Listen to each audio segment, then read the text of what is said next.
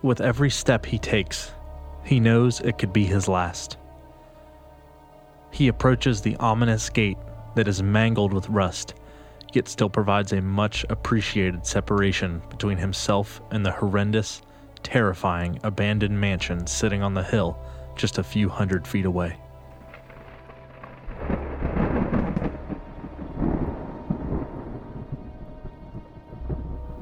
His gloved hand shakily presses on the oxidized metal, and the gate begrudgingly opened as the angled outward end of the gate scraped the ground, leaving behind disturbed dirt whose story of hesitation foreshadows what he can only assume is coming next. Why am I doing this? He thought. Was he a coward? No. Was he brave?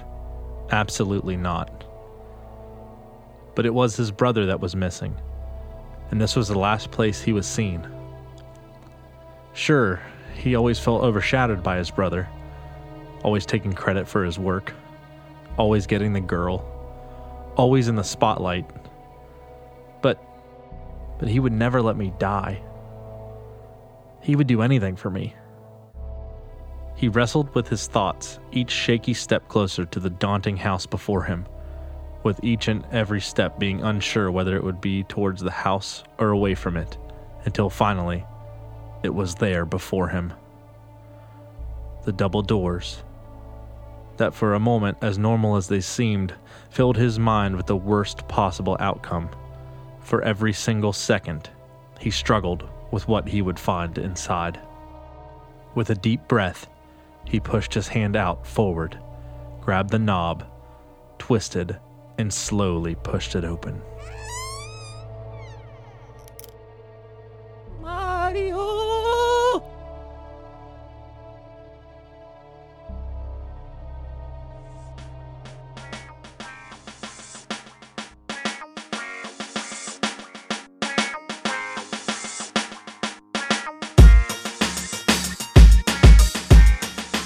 Oh, well, hello there.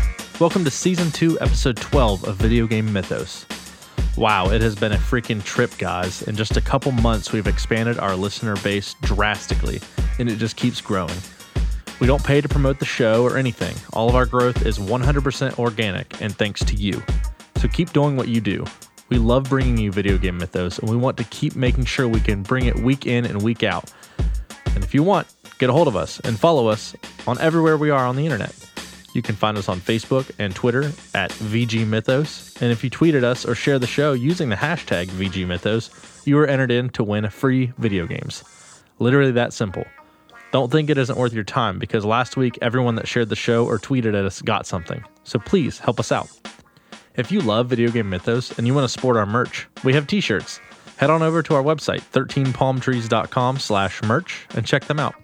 They are super comfortable tri-blend t-shirts, and they are all on sale for only $12 using the promo code PODCAST for the whole month of November, so don't miss it. And while you're on the site, check out the Video Game Mythos page where we have our character and idea submission form to enter in things that you want us to talk about. Lastly, if you like Video Game Mythos, maybe you'll like to hear Ryan and I doing other things. We are on some other shows. For more video game topics, check me out on Gurus of Gaming, a podcast where we talk current video game news and topics and all other kinds of dumbass shenanigans. Ryan and I both star in our flagship show, D&D Kinda. This is very near and dear to my heart, and if you don't listen to this, please give it a try. Ryan and I both bring our storytelling prowess you know and love to the table while we play D&D. And if you think you don't like D&D and you've never played it, trust me, you'll like it. Also, wasted local talent. This one is a little more centric on the area we are from, but don't let that stop you from checking it out, because we talk to local bands and businesses and artists from the area, but usually all of their products and music can be found and obtained globally. And that's all that I can think of that's happening under the 13 Palm Trees shade, but... one more thing, and this is a big one. If you're on the East Coast and you want to meet us, we'll be attending the Steel City Con in Pittsburgh, Pennsylvania. Come on out, attend the show, and chat with Ryan and myself. We would love to meet you all. Alright, enough of me blabbing on. Let's get into the backstory surrounding the star of today's episode, which, if you didn't figure it out from the intro, it's everyone's favorite Mario brother, Luigi.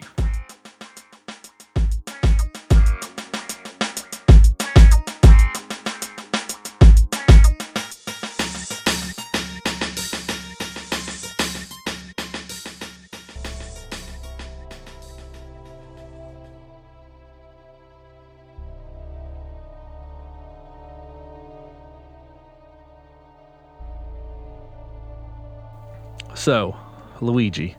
Luigi is the tall, gangly mustache, green and blue Nintendo character that is often credited for being the shyer and wimpier of the two Mario brothers. Also created by Miyamoto in 1983, his first appearance in a video game was in Mario Bros., also in 1983, where he was controlled by the second player, and then his role in Super Mario Bros., Super Mario Bros. 3, and Super Mario World, and other titles. The first game where he was available as a primary character was in Super Mario Bros. 2.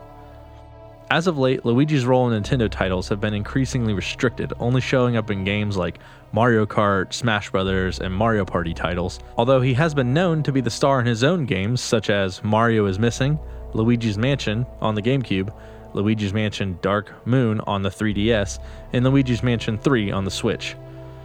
He was originally developed as a palette swap of Mario with a green color scheme instead of red. Luigi has since developed a personality and style all of his own. As his role in the Mario series progressed, Luigi evolved into a physically distinct character, taller and thinner than his brother. Nintendo called the period of March 2013 to March 2014 the Year of Luigi to commemorate the 30th anniversary of the character's existence. Correspondingly, the games released in 2013 emphasized Luigi, such as Luigi's Mansion: The Dark Moon, Mario and Luigi Dream Team, and Dr. Luigi. And the level pack of the new Super Luigi U for New Super Mario Bros. U, an unlocked Luigi-themed version of Mario Bros. Titled Luigi Bros. Was also included in the Super Mario 3D world. The events leading to Luigi's creation began in 1982, during the development of Donkey Kong, where the Nintendo designer Miyamoto had created Mario, then known as Jumpman, hoping that he would be able to recast the character in a variety of roles in future games. Miyamoto had been inspired by the game Joust to create a game with a simultaneous two-player mode, which led to the development of the game Mario Bros. In 1983, with Luigi filling the role of Mario's brother as the second playable character. Luigi's name is said to have been inspired by a pizza parlor near Nintendo of America's headquarters in Redmond, Washington, called Mario and Luigi's. Miyamoto observed that the word Ruigi means similar in the Japanese language, and that Luigi was designed to have the same size and shape and gameplay as Mario. As far as the last name, Nintendo did not officially give Luigi one. The first notable use of Luigi Mario was in the 1993 live-action film adaptation. In September 2015, at the Super Mario Bros. 30th Anniversary Festival, Miyamoto stated that Mario's full name was Mario, and consequently this indirectly confirms that Luigi's full name is Luigi Mario. So now that we have all the facts about Luigi, and probably due to the fact that he's been in our lives since we were little, or maybe even the very beginning, let's get into what Video Game Mythos does best and talk about some of the lesser known things about Luigi. Some fan theories and myths, if you will. First up, one that makes total sense for all of you Smash Bros. Players out there. Luigi and Mario always seem to be side by side, right? Well, maybe there's a reason for that. Maybe Luigi is always with Mario because Mario is what keeps his real strength in check. Poor Luigi, he's often brushed off as a weak loser brother of the popular and strong Mario. But what if the guy in green is actually a killing machine, ready to rage at any moment? One fan theory on Reddit explains that Luigi may be stronger than we think, and staying closer to Mario keeps him from hulking out. The user goes on to explain the following. Luigi's only fear is that he may go too far one day and hurt people on accident due to his powers running rampant, a common trait that we see in his extreme fear of ghosts. The reason behind that is because ghosts have been known to have the ability to possess living beings. By staying close to his brother, he doesn't have to worry about hurting people because he knows that Mario is the most skilled fighter in existence and the only person who can stop him. Mario is the polar opposite of Luigi, a mortal man without any notable powers. Despite that, Mario is capable of fighting against villains capable of destroying dimensions, and even defeating Luigi himself several times, Super Paper Mario, using nothing but his sheer battle skill. By staying next to his brother, Luigi can make sure that if one of his many odd powers goes out of control, or he turns evil, Mario will be close enough to stop him or limit the damage. Now, interesting as that is, take a look at this, which could go in line or totally against what you just heard. An interesting thing to point out is that Nintendo 64 Super Mario 64 was the first Mario game in the main canon to not feature the word bros in the Japanese release titles. Consequently, Luigi makes no appearance as a playable or non-playable character in Super Mario 64. Every other character, including Peach, Yoshi, Toad, and Bowser, are all in the game, but no Luigi. Not in pictures or anything around the castle. Video game players wasted countless hours scouring every inch of this virtual world, hoping to find the Green Plumber with no luck. They did find something quite gruesome, though. A monument, dedicated to Luigi, in what can only be described as a graveyard in the castle courtyard. Why a graveyard? Well, the courtyard is infested with ghosts, with Luigi's monument at the center of a fountain. In the middle of the fountain is a plaque with a statue of a star on top of it, and the plaque reads some garbled text. Although there is much controversy as what the text reads, the general consensus is that it says, L is real 2401. Obviously, a reference to our green friend. This monument is a tombstone, and Luigi is arguably buried in the courtyard. We should note that Luigi didn't make an appearance in Nintendo's follow-up game Super Mario Sunshine on the GameCube either. Not weird or convincing enough? Alright, here's some more.